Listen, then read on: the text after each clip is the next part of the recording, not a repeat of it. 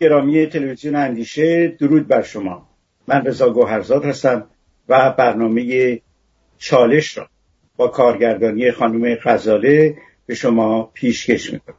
در آمریکا مردم در انتظار مسئله انتخابات هستند، انتخاباتی که ممکن است تعیین کننده بسیاری از رویدادهای جهانی نیز باشد.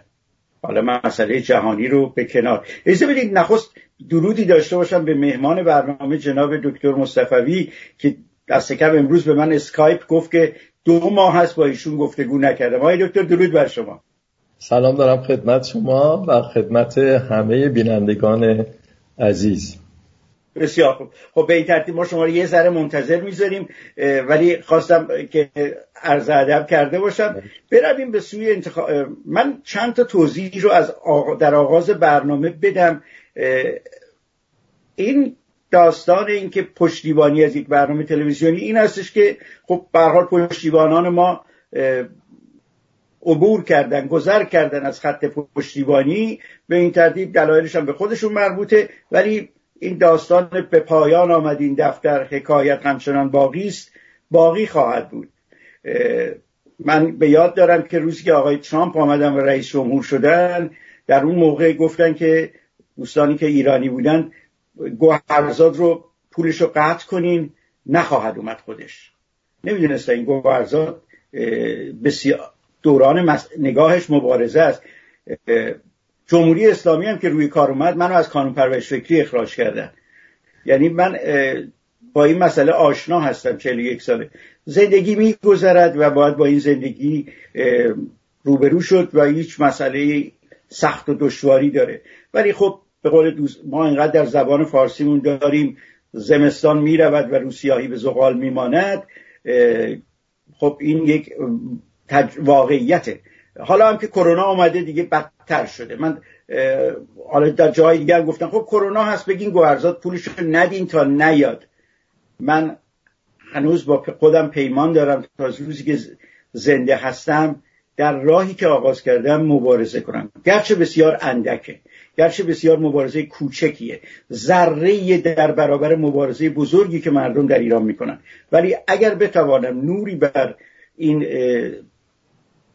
مبارزه بتابانم، آنچه که در ایران است و دریچه‌ای رو باز کنم، بسیار خوب. اجازه بدید چون به مسئله انتخابات آمریکا اشاره کردم، البته پیش از این که روی نقشه انتخابات برم یه نکته‌ای رو عرض کنم. هفته گذشته آقای الیوت آبرامز آمد و در روز کوروش بزرگ یک بیانیه داد. در جا همه ایرانیان در این صفحه‌های فیسبوک خودشون اظهار شادمانی کردن. من یه مقاله خیلی کوتاه، یعنی یه یادداشت در ایران امروز گذاشتم به اسم شاهین جنگ و روز کوروش بزرگ.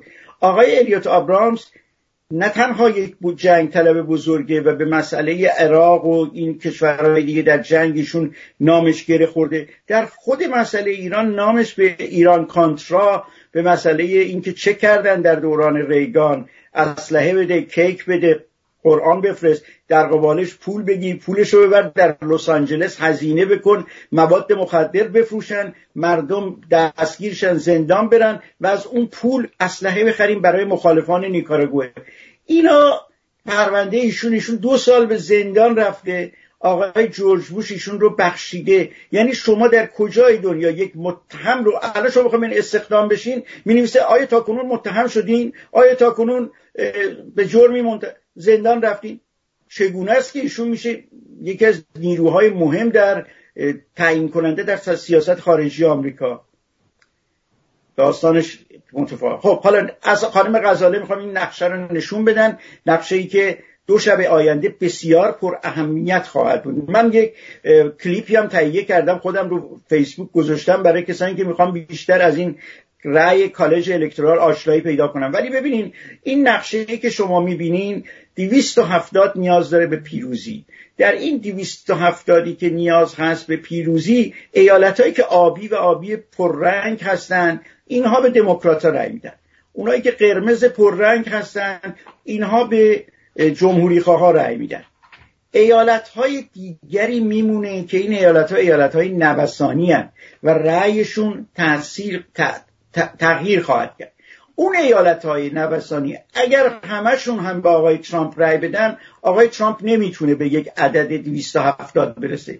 چه چیزی رو نیاز داره؟ آقای ترامپ نیاز داره که ایالت‌های آبی کمرنگ که در میانه آمریکا هستن، مثلا مینسوتا، میشیگان، ویسکانسن و از همه مهمتر حتی پنسیلوانیا که البته یه مقدار الان پررنگ شده، ولی ترفند این که آقای ترامپ چجوری اونو از آبی پررنگ به صورتی تبدیل کنه داره. یکیش این است که گفتن که انتخابات در پنسیلوانیا رو خب نمیشه از روز انتخابات به بعد شمارش کرد. بعدم ایشون از همکنون تمام وکلاش آماده‌اند که هر ایالتی رو که ایشون دوست داشته برنده بشه ولی برنده نشده اونجا رو برن به دادگاه ببرن. امروز هم که میگه رأی رو تکلیفش رو دیوان عالی قضایی روشن کرد که بی خودی نیست که این خانم ایمی کانی برت رو فرستاد اونجا، اینا 6-3 شدن. به این ترتیب حتی با 5-4 هم میتونن عوض کنن. به باور من در شب سه‌شنبه خیلی اگر محتاط باشن و چیزی نگن، ما خواهیم داشت که ایشون بعد از اینکه فلوریدا و کارولینای شمالی رو که اینا رأیش زودتر اعلام میشه چون شمارش رو از یه هفته قبل آغاز کردن به مرور، به محض اینکه فلوریدا رو بتونه برنده بشه و کارولینای شمالی رو میاد اعلام پیروزی میکنه. این اعلام پیروزی یعنی به طرفداراش اعلام میکنه که فردا صبح تو خیابونیم و رأی دیگه ایالت‌های دیگر نمیپذیریم. یک آشوب بزرگ خواهد شد. اجازه بدین که امیدوار باشیم که این اتفاق نیفته، ولی ببینید در یک دموکراسی 200 و چند ساله میتوان به راحتی با یک فرد پوپولیست این ماجرا رو این تغییر داد. اجازه بدین دیگه زیادی سخن نگم، برویم به سوی مهمان برنامه که در خدمتشون باشیم. آقای دکتر، پیش از این که برویم به مسئله ایران، مسئله انتخابات آمریکا، اگه نظری دارید شما در خدمتتون هستم. خدمتتون عرض کنم که خارج از این که سیاست‌های اقتصادی و یا بین المللی آقای بایدن و آقای ترامپ چی هستند و کدوم خوب است کدوم بد است، خارج از تمامی این بحث‌های سیاسی اقتصادی، اون چیزی که من رو بسیار بسیار نگران میکنه شخصیت، میتونم بگم مشمئز کننده آقای ترامپ. آقای ترامپ فردی دروغگوست، فردی عوام فریبه، فردی ضد زن هستش، فردی بیشرم هست و بسیار خطرناک چنین فردی با چنین رفتارهایی و با چنین اخلاقی در صدر یک قدرت بزرگ جهانی قرار بگیره. بحث من اصلا این نیستش که کدوم سیاستشون خوبه کدوم سیاستشون بده. من امریکا نیستم و امریکایی هم نیستم، این رو مردم امریکا تعیین میکنن. بحث من روی رفتارهایی است که این فرد در 4 سال اخیر انجام داده و به عنوان کسی که در فرانسه زندگی میکنم افکار عمومی فرانسه رو دنبال میکنم و یا همچنین اروپا رو، میتونم بگم چهره بسیار بدی از امریکا داده و ورقی برگشته. شما صحبت از طرفدارانش کردید، مسئله فقط طرفداران نیست، ایشان یک عده آتش به اختیاران هم دارن و واقعا اصلا گمان نمیرفت که کار یک دموکراسی به اینجا برسه که من امروز یکی از صحنه‌هایی که دیدم یک اتوبوس طرفدارای اتوبوس آقای بایدن و یارانشون رو، البته آقای بایدن در داخل اون نبوده ولی در تگزاس این اسلحه به دستا رفتن جلوش گرفتن و نگذاشتن بره و کنسل شد اون دیدار. چنین رفتارهای اصلا قابل قبول نیستش، به هیچ وجه نمی گنجه. قانون، نظم، رعایت حقوق کلیه افراد، اینها باید اساس دموکراسی باشه، ولی ما میبینیم که آقای ترامپ به این اساس خدشه وارد کرده. تحت چه عنوانی؟ تحت سیاست جدیدی به اسم محافظه‌کاری، به اسم ملیگرایی در مفهوم امریکا فرست و مسئله دین رو، دین مسیحیت و اونم بخشی از مسیحیت مثل اوانژلیست ها رو مطرح کردن و با این سه یک ایدئولوژی جدید درست کردن که متاسفانه حزب جمهوری‌خواه امریکایی که یک حزب جدی بوده، به هر حال میتونید مخالف باشید، موافق باشید، بحثی در اینها نیست، ولی حزب جمهوری‌خواه از اون بنیاد دموکراتیک پا رو گذاشته به یک مرحله‌ای که واقعاً به دموکراسی خدشه وارد شده.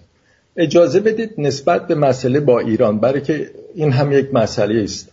اگه چون داریم به ایران اشاره میکنیم، من مسئله پیش از اینکه به خود حکومت ایران برسیم و اینکه با ایران چه خواهد شد، من یه پرسشی رو مطرح کنم، شاید این بیشتر باز کنه. هواداران آقای ترامپ در جامعه ایرانی که برخیشون، نمیخوام بگم همشون، بسیارشون دوستان من هم هستن، ولی برخیشون دارن تمرین میکنن همون نوع خشونت کلامی رو که ایشون رواج داده، ولی فکر میکنن که ایشون آینده ایران رو تعیین خواهد کرد. پرسش من همیشه اینه که آقا شما به این امامزاده قلابی دخیل بستین، اگر قرار بود ایشون کاری بکنه این 4 سال آیا براش کم بود که حکومت ایران رو تغییر بده، در حالی که همین ماه گذشته گفت من در همون ماه اول با ایران یه قرارداد خوب امضا میکنم، بزرگ. به قول آقای اوباما دیروز گفت یه هر چی رو نگاه میکنه بزرگ و خوبش رو میخواد انتخاب بکنه. در خدمت شماست. بله، نگاه بازاری داره به مسائل، به کلیه مسائل. اون چه که مربوط به ایران میشه، من به عنوان یک ایرانی رو مسئول سرنوشت میهن میدونم. برای من اهمیت خاصی نداره که آقای بایدن باشه یا آقای ترامپ در اونجا حکومت کنه. این وظیفه ما ایرانی هاست که خودمون رو از این جمهوری ضد ایرانی، حتی ضد اسلامی، ضد بشری رها بکنیم، با نیروی خودمون، با قدرت خود ملت ایران. اینکه امید بستن به آقای ترامپ و به آقای بایدن هر دو بسیار اشتباهه. اونها منافع کشور خودشون رو پی میگیرن، مسلمه، و ما باید به عنوان یک ملت وارد صحنه بشیم و تصمیم بگیریم خودمون کشور خودمون رو تغییر بدیم. حالا با توجه به ویژگی‌های اخلاقی، ضد اخلاقی که آقای ترامپ داره، آقای ترامپ معامله‌گر بهتری است برای جمهوری اسلامی، برعکس اون چیزی که طرفداران ایرانی آقای ترامپ می‌فرمایند. آقای خامنه ای از دید من خواستار پیروزی آقای ترامپ هستش. همین امروز در سایت خبرگزاری فارس که نزدیک به سپاه پاسداران و نزدیک به بیت آقای خامنه است، انتقاد بسیار تندی خوندم به اصلاح طلبان که در اون نوشته بود که اصلاح طلبان میخواهند فرش قرمز زیر پای آقای بایدن دراز کنند، که ولی آقای بایدن آدم بدی است. خب پس وقتی که خبرگزاری فارس نزدیک به آقای خامنه ای میاد یقه اصلاح طلب ها رو میگیره که طرفدار آقای بایدن هستن، معنیش چیه؟ معنیش این هستش که آقای ترامپ خواسته ما آقای ترامپ هستش و این واقعیت داره. گروه هایی که قدرت طلب هستن و به اصول دموکراتیک باور ندارن، اینها با هم همجنسن، با هم میتونن رابطه خوب برقرار کنن. دشمن هم هستن، صبح تا شب هم به هم بد و بیرا میگن. آقای خامنه ای میاد دائم علیه اون حرف میزنه، اون هم علیه آقای خامنه، ولی به هم احتیاج دارن. در یک صحنه سازی بزرگی آقای ترامپ به خاطر سیاستی که با کشورهای عرب خلیج فارس داره و به خاطر سیاستی که با اسرائیل داره بسیار خوشحالی که عمر جمهوری اسلامی به درازا بکشه برای که بتونه این سیاست‌هاشو پیش ببره. آقای خامنه ای چی؟ آقای خامنه ای نیاز به دشمن داره. شما میبینید که تمامی دیسکورهایی که آقای خامنه ای تا حالا کرده از وقتی که رهبر شده تا امروز یک بارش نبوده کلمه دشمن از دهنش بیفته. خب اگر این دشمن از بین بره مشکل براش ایجاد میشه، نمیتونه جای دیگر رو دشمن پیدا بکنه. میبینیم که حتی سر برجام نتونست تحمل بکنه، فوری اون رو کشون به مشکلات جدیدی که به اینجا بکشه. پس خلاصه بگم از دید من ایرانی، آنچه که مربوط به ایران هست مربوط به ماست، مربوط به من و 80 میلیون ایرانی است. اون چه که مربوط به رفتارها و برخوردها و سنجش سیاسی است. تحلیلی که من دارم این که آقای ترامپ برای رژیم جمهوری اسلامی بسیار مبارکتر هستش. امیدوارم تغییری حاصل بشه در روز سه‌شنبه در آمریکا. نتیجه رو خواهیم دید. اطلاع نداریم هنوز. تمام ارزیابی ها میگه که اینها به هم نزدیکن، ولی به هر حال این محافظه‌گاران دینگرای که به اصطلاح ملی، آقای خامنه هم ملیگرا رو میگه ما ایران رو مثل دوره ساسانی تا مدیترانه بردیم. آقای ترامپ هم از یه دیگه این حرف رو مطرح میکنه. این طرز فکر باید بشکنه. باید طرز فکر حقوق، طرز فکر صلح، طرز فکر آزادی، طرز فکر بشردوستی و انسانیت یک روزی کشورهای ما رو پر بکنه. تا اون روز فاصله داریم، ولی تا اون روز که ما زنده هستیم باید در این راه بکوشیم. سپاسگزارم آقای دکتر مصطفوی. پیش از اینکه به موضوع خاصی در مورد ایران گام خواهیم گذاشت و سخن خواهیم گفت و من و شما در این چند سال هر بار روی این موضوع گفتگو کردیم و هر بار یه موضوع تازه‌ای هم بهش اضافه شده باز اون رو باز کردیم، ولی چون شما در فرانسه هستید و به این ترتیب این مسئله ویروس کرونا جهانی شده و فرانسه و آلمان و بریتانیا اعلام کردن از دوشنبه تعطیلی مطلق خواهند داشت و این مسئله جدی است در اونجا. شما شرایط رو از نظر کرونا چجوری؟ ایران که امروز اعلام شد که واقعیت اینه که آمار 3 برابر بوده بر اساس اون چیزی که اعلام کرده. خب این طبیعی بود، ولی خب 3 برابر خیلی دیگه بالاست. شما چگونه می‌بینید؟ خدمتتون عرض کنم که کرونا که کسی رو در آمریکا نکشته، چیزی نیست. دکتران شما دارید نقل قول از پسر آقای ترامپ میکنین، گفتش که چیزی نکشته. از کووید مردن برای که پول بیشتر بگیرن، والله اصلا خبری نیست، چیزی نیستش. متاسف ببینید یک همچین طرز فکری بر اون جامعه حکومت میکنه. بله، در فرانسه ما در موج اولی که داشتیم تعداد کشته ها هم بالا بود، 30,000 نفر کشته شدن، ولی این قرنطینه دور اول باعث شد که این تعداد مبتلایان به تعداد کشته ها از ماه جون بسیار کم بشه و تقریبا تعداد کشته ها در روز شده بود 10 تا 15 تا و تقریبا یعنی صفر، عملا صفر شده بود.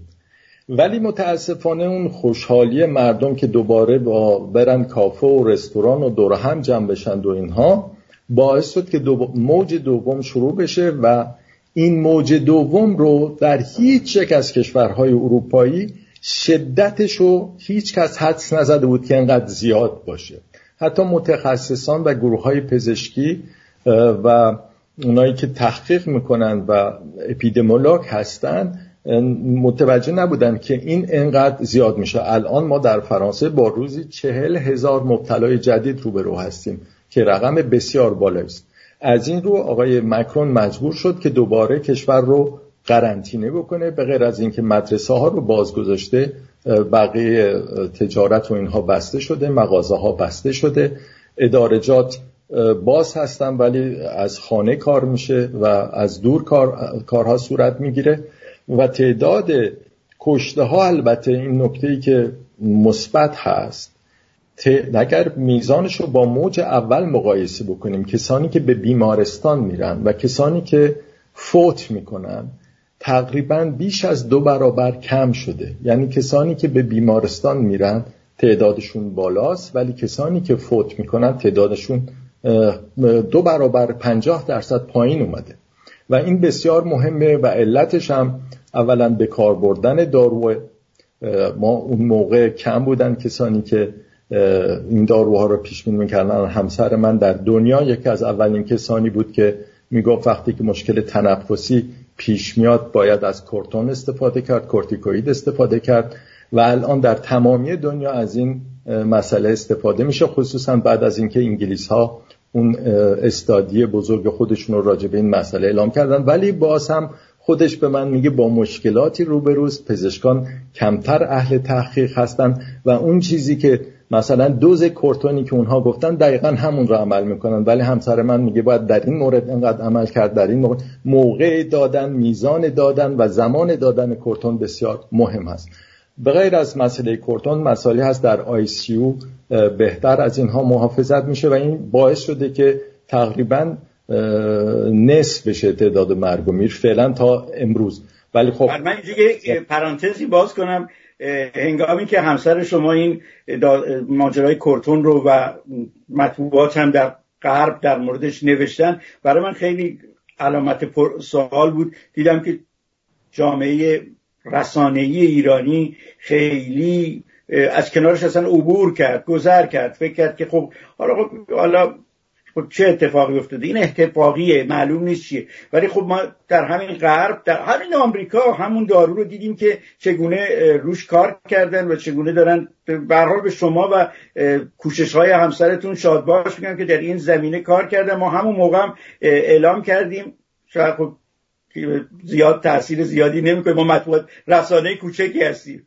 بله، متاسفانه حتی بعضی از ایرانی‌های طرفدار آقای ترامپ به خاطر مسائل سیاسی نه مسائل پزشکی علیه هم نوشتن که این، ولی حتی خود آقای ترامپ از کورتون استفاده کردن روز آخر بیماریشون بهشون هم دادن. به هر حال از این مسئله بگذریم، وضعیت بسیار وخیمه و گفته میشه، همین امروز وزیر بهداشت فرانسه گفت که این قرنطینه که بنا بوده تا آخر ماه نوامبر ادامه پیدا کنه ممکنه طولانی‌تر تمدید بشه و قصد اینها این استش که این قرنطینه رو تشدید بکنن برای اینکه بگذارن در ایام کریسمس خانواده ها با هم باشن. یعنی حالا علتش چیه؟ علتش این بسیار مهمه. این قرنطینه برای چی؟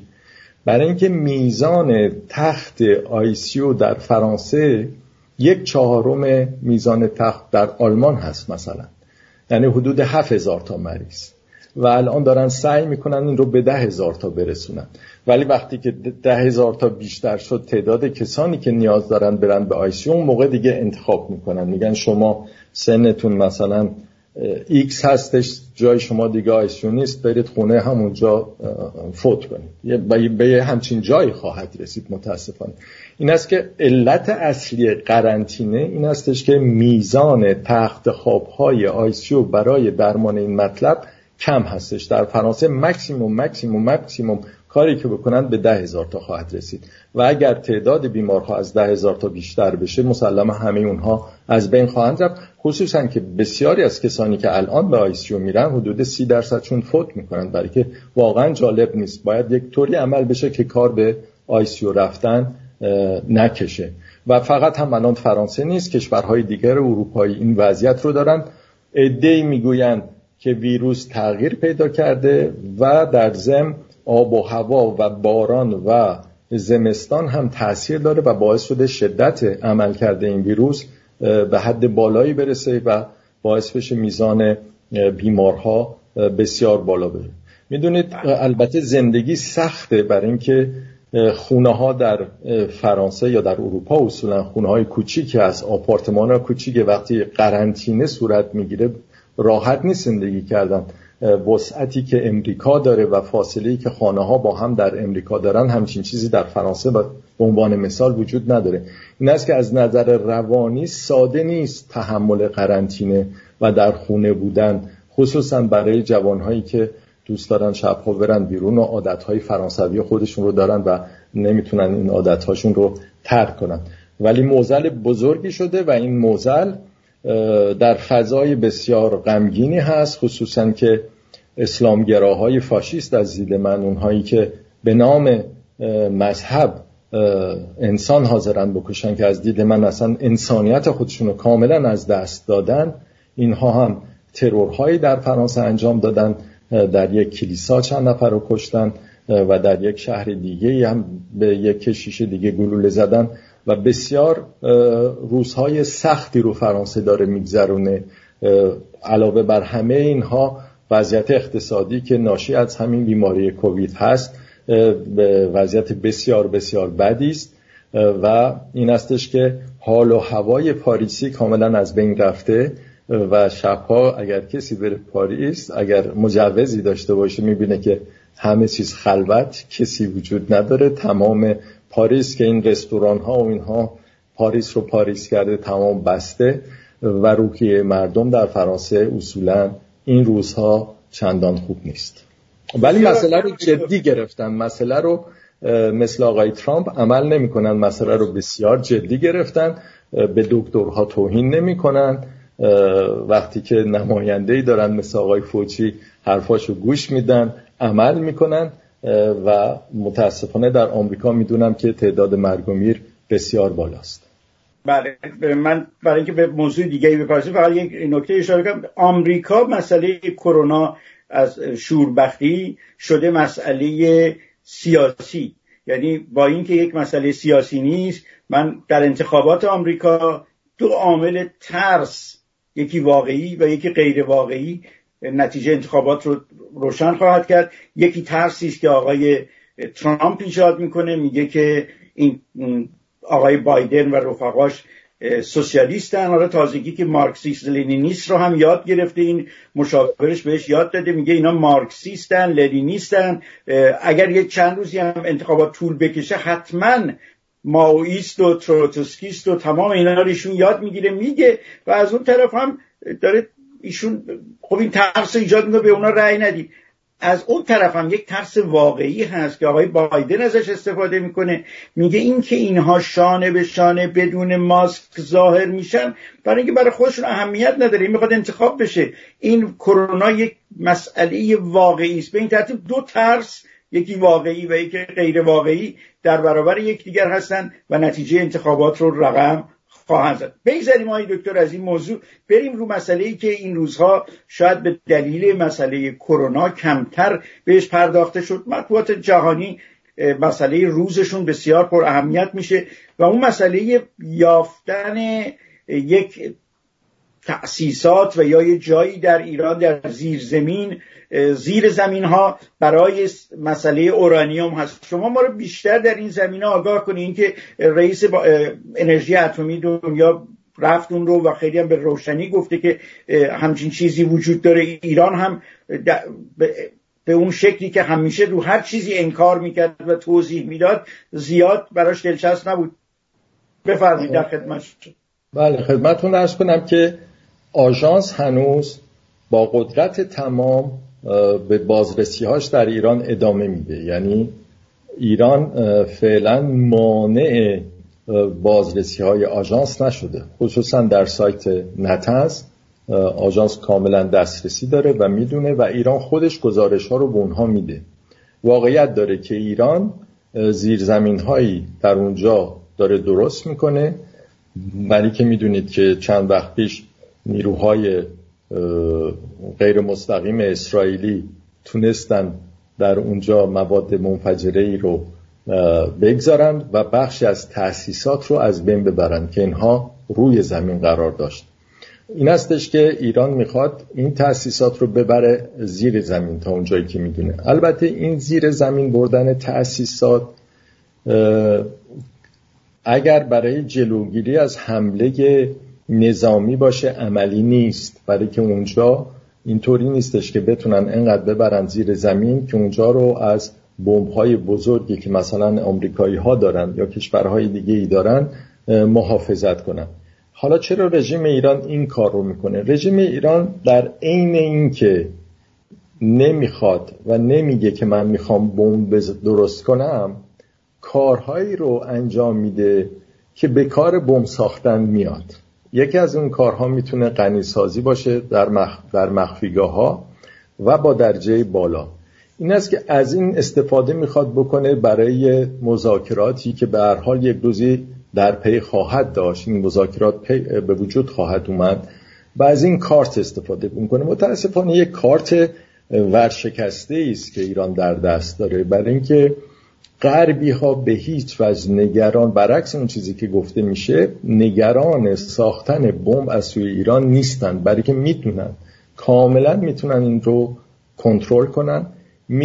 میدونن که حتی ایران اگر بخواد بره دنبال ساختن بمب باز یک 6 ماهی طول میکشه و ساختن بمب مفهومش نیستش که فقط غنی بشه، بلکه از اون به بعد چند سال طول میکشه تا این که بمب واقعا بشه ازش استفاده کرد، به کشور دیگه حمله کرد، موشک درستش رو ساخت، باید چندین آزمایش زیرزمینی در ایران قبل از اون صورت بگیره و همه اینها یک پروسه بسیار طولانی است و تنها کشوری که میتونم بگم که کشورهای غربی اطلاعاتش رو کاملا با جزئیات بسیار بالایی در اختیار دارن در مورد ایرانه و تمامی این بحث‌ها میاد بحث‌هایی تبدیل میشه تبلیغاتی است که آمریکا میگه که ایران زده کنار از برجام، ایران میگه نه من فقط خواستم چند تا سانتریفیوژ بسازم و اگر آمریکا برگرده من هم برمیگردم و متاسفانه همینطور که بارها با هم صحبت کردیم در طی این سالها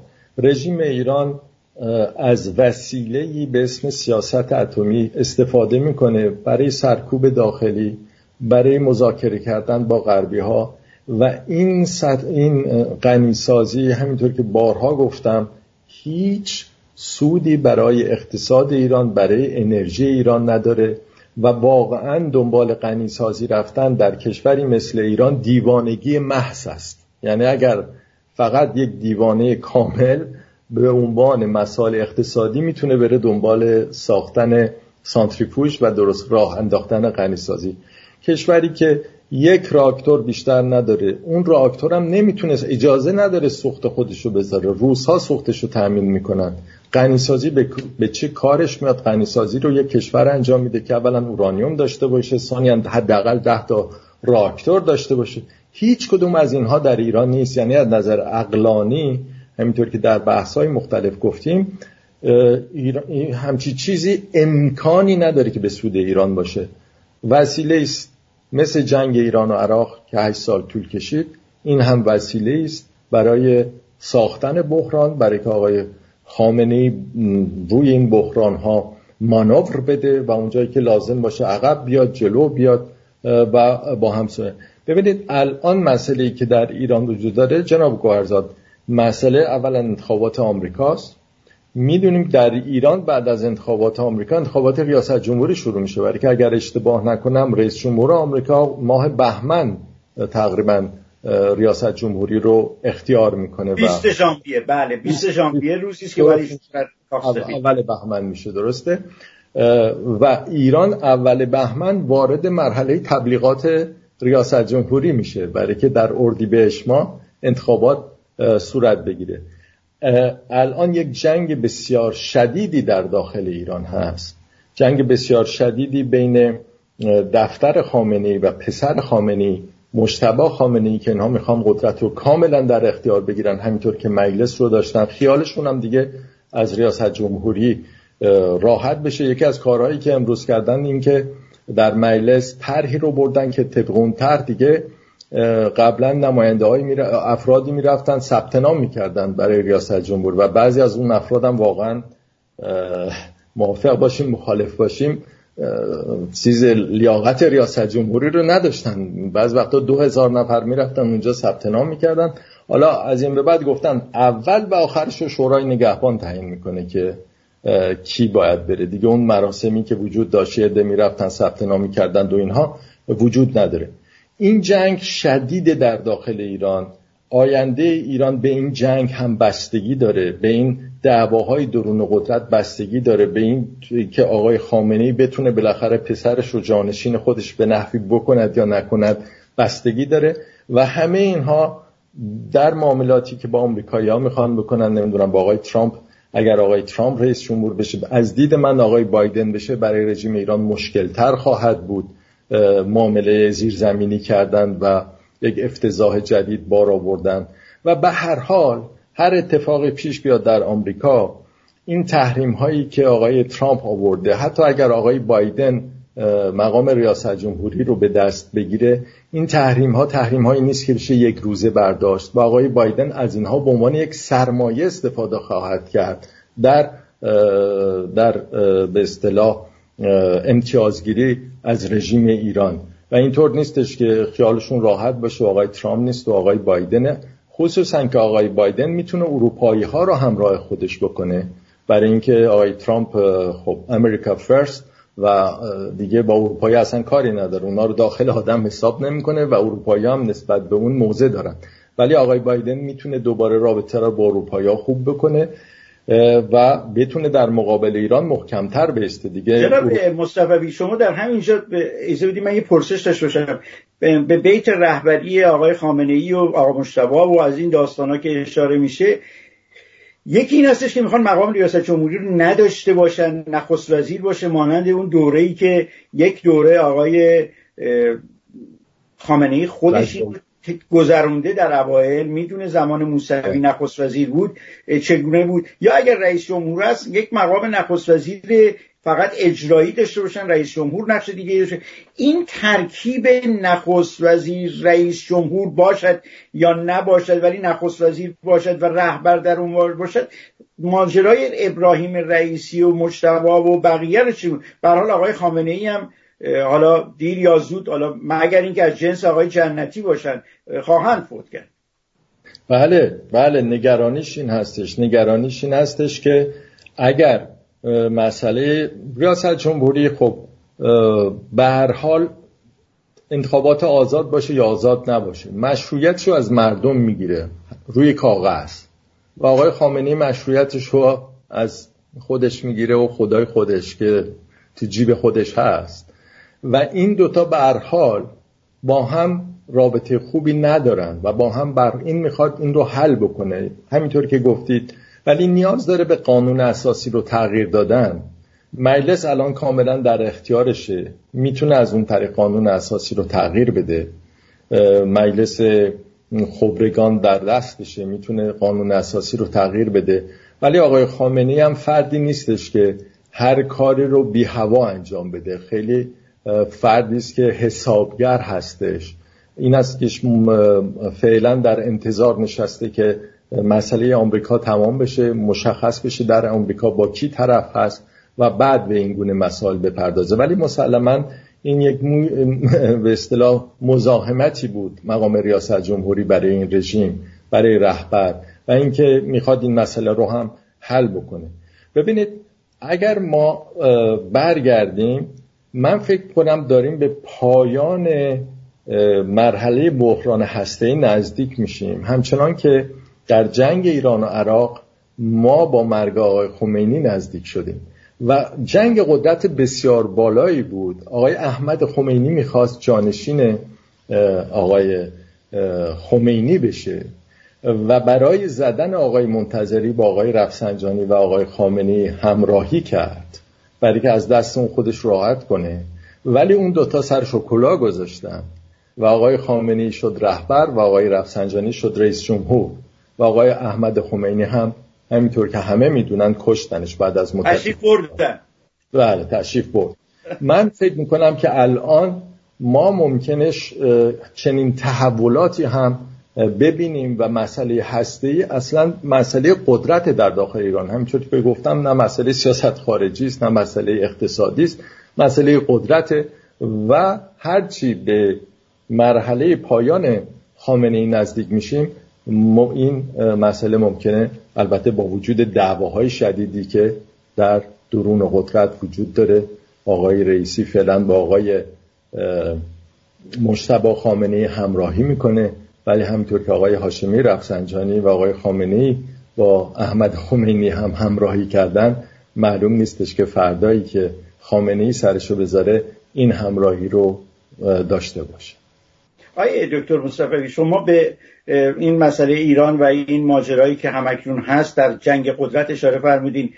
جنگ قدرت که در درون ایران هست تا اندازه‌ای هم تابع مسائلی است که در منطقه داره رخ میده، یعنی کاری که ایران در منطقه انجام میده و پیایند اون و اون چی که قدرت‌های دیگر دارن در برابرش انجام میدن در ایران تأثیر میذاره. این روندی که همکنون داره منطقه طی میکنه، درسته که جمهوری اسلامی دیگه دستش آنچنان در زمینه سوریه و این کشورها باز نیست، ولی به هر حال 70% درگیری‌ها و جنگ‌های دنیا در خاورمیانه رخ میده و ایران هم به عنوان یک عامل نیابتی در همه جا اینها سرک میکشه. چقدر اینها میتونه جنگ قدرتی که در درون ایران هست تأثیر گرفته از جنگ قدرت بیرون باشه؟ یعنی سپاه که خب به هر حال سپاه ساخته شده که بره بجنگه، علاقمند هست که در این درگیری‌ها داشته باشه و قدرت خودش رو بیشتر کنه.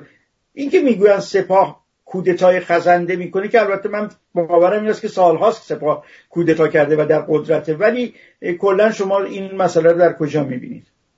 ببینید، سپاه به وسیله آقای هاشمی رفسنجانی و از طریق ادامه جنگ تونست قدرت زیادی رو بگیره و با آقای هاشمی رفسنجانی تونست قدرت اقتصادی هم در دست بگیره با سیاست‌هایی که آقای هاشمی رفسنجانی پیش بردن و افتاد در منطقه با توجه به قدرت اقتصادی که داشت از لبنان و سوریه و عراق و یمن و کشورهای دیگه اینها حضور داشتن. ولی الان اون دوره انبساط تمام شده، ما وارد دوره انقباض اینها هستیم، بلکه نه اون امکانات مالی رو در اختیار دارن به خاطر همین تحریمها، نه اون امکانات در اختیارن، نه دیگه از داخل جامعه ایران. یک زمانی به عنوان من یادم هست بعضی از افراد ملی هم بودن که خوشحال بودن که مثلا ایران عراق رو داره اونجا حضور دارد و از این چیزا، ولی این رو هم از دست دادن. یعنی از دست دادن پایه اجتماعی، از دست دادن منابع اقتصادی، سپاه رو وارد دوره انقباض کرده. ولی این وارد دوره انقباض شدن دلیل این نمیشه که افرادی که در داخل کشور هستند بتوانند عمل کنند برای کامل قبضه کردن قدرت. ولی اگر بخوان قدرت رو کاملا قبضه کنن نیاز به مشروعیت دارن. سپاه در هیچ زمینه مشروعیت نداره، در یک مورد میتونه پیدا بکنه و اون کنار زدن روحانیت از حکومت. در این صورت بخشی از جامعه ایران برای اونها دست هم خواهد زد. شما کافیست روحانیت رو برانید از قدرت، کافیست مقداری آزادی‌های اجتماعی رو مثل حجاب و چیزهایی که ظاهری هستند رو رعایت بکنید و به تحکیم قدرت خودتون بپردازید. ولی آیا این کنار گذاشتن روحانیت و دادن بعضی از آزادی‌های اجتماعی جامعه رو فقط در صبر و انتظار قرار خواهد داد، یا اون نیروی انبار شده جامعه که پشت این سدها خوابیده جلو خواهد اومد و سپاه رو هم با خودش خواهد بود؟ این بستگی داره به اتفاقاتی که در ماه‌های آینده شاهدش خواهیم بود. آقای دکتر، چون یه پرسش نهایی رو از شما داشته باشم، در شما باز کردیم که انتخابات ایران پیش رو خواهد بود به زودی، ولی در انتخابات ایران همواره در این سالها، در انتخابات به ویژه ریاست جمهوری، این رو بیشتر شاهدش بودیم که در برآیند جنگ قدرت هست که یک فرد رو به ریاست جمهوری میرسونه. یعنی اینکه اصولگراها بیان، اینکه اصلاح طلبها بیان، اینکه اعتدالیون بیان. حالا دیگه تمام هر سه اینها رو تجربه کردن، یعنی اصولگراهاشون رئیس جمهوراشون رو داشتن، اعتدالیونشون هم آمدن نمره 0 گرفتن، اصلاح طلبانشون هم در اون 8 سال چندان کاری برای مردم نکردن. آیا هنوز اینها در کیسه انتخاباتی خودشون یک شعبده دیگری دارن که رو بکنن، یعنی یا نه دیگه گذشته از این قدرت هستن دیگه؟ البته الان با یک مقوله جدیدی میخوان بازی بکنن و اون نسل به اسم نسل دوم انقلاب هستش. یعنی کسی که مثلا همسن من باشه یا کمتر 45-50 سالش باشه و بتونن این رو بیارن به عنوان چهره تکنوکراتی که میخواد همه چیز رو عوض کنه و نسل اول رو کاملا بذاره کنار. یک همچین بازی باز امکان داره و البته همینطور که گفتم اینها بازی است، برای که ساختار این نظام هست که مشکل اصلی کشور ماست. فرقی نمیکنه شما اونجا آقای موسوی رو بذارید، آقای خاتمی رو بذارید، آقای روحانی رو بذارید، این ساختاره که فلج میکنه. هر کی رو بذارید فلج میکنه. یا باید بیرونش کنن، طرف مقاومت کنه، دفاع کنه از آزادی ها، میشه دوره اول ریاست جمهوری آقای بنی صدر، یا باید قبول بکنه، تحمل کنه، صبر کنه که 4 سالش تمام بشه، 8 سالش تمام بشه، قدرتشو استفادهشو بکنه. و ما با یک همچین ساختاری، این است این صحبتی که شما کردید بسیار مهمه. باید به جامعه هشدار داد، به جامعه هشدار داد که این نظام نمیتواند افق روشنی در مقابل شما قرار بده نمیتواند، توانایی این رو ندارد که مسائل اساسی ایران رو حل بکنه. همینطور اپوزیسیون و مخالفان این نظام باید به جامعه مسائل اساسیش رو مطرح بکنن و راه حل هایی که ارائه میدن، ولی اینکه شعار داده بشه مرگ بر این زنده باد اون، این مسئله رو حل نمیکنه. جامعه ما مسائل بسیار مشکلات مهم اجتماعی، اقتصادی، فرهنگی، سیاسی داره. برای هر کدوم از اینها راه حل های جدی میطلبه که بتونه جامعه فکر بکنه که با رفتن این نظام میتواند یک مدیریت ملی جدی علمی انسانی به این مسائل و این بحران ها بپردازه. من امیدوارم که اپوزیسیون، کسانی که وطنشون رو دوست دارن، کسانی که در خط استقلال و آزادی هستن و به دنبال عدالت در ایران هستن، در این تلاش بکوشن و یک افق روشنی رو در اختیار ملتشون قرار بدن و اون ملت هم مسئولیت بپذیره و بدانن که آلترناتیو خود ملته. تا ملت تعیین نکند چه میخواهد، کسی نمیتونه بگه که جامعه فردا چه خواهد شد. من فقط میتونم پیشنهاد بدم. اگر پیشنهادها خوبه، اگر فکر میکنید این پیشنهادها میتونه مسائل شما رو حل کنه، با شماست که از من، وقتی میگم من، منظور تمام کسانی است که این پیشنهادها رو میدن، دفاع بکنید. شما هستید که آلترناتیو رو میسازید. اجازه ندید برایتون آلترناتیو مشخص کنن، چه ترامپ، چه بایدن، چه آقای خامنه، چه هر کسی دیگه. شما باید تصمیم بگیرید. تصمیم با شماست. سپاسگزارم آقای دکتر، مانند همیشه بسیار روشنگر و آگاهی دهنده بود. باز هم براتون آرزوی تندرستی میکنم، برای همسر شما آرزوی تندرستی میکنم که بتونن در راه خدمت به مردم روز به روز بتونن بیشتر خدمت کنن. جان هر یک نفری که ایشون نجات میدن یک دنیا ارزش داره. خیلی ممنون. شب و روز همه خوش. متشکرم که این وقت رو با تمام مشکلاتی که دارید در اختیار من گذاشتید. خواهش می‌کنم آقای دکتر. ما در مشکلات با یکدیگر شریک هستیم. میگن اگر نتونیم در مشکلات با هم شریک بشیم، اینکه در بدون مشکلات بخوایم با هم دیگه شریک بشیم که خیلی کار سختی نخواهد بودش. سپاسگزارم از حضورتون در برنامه. شب شما خوش. روز شما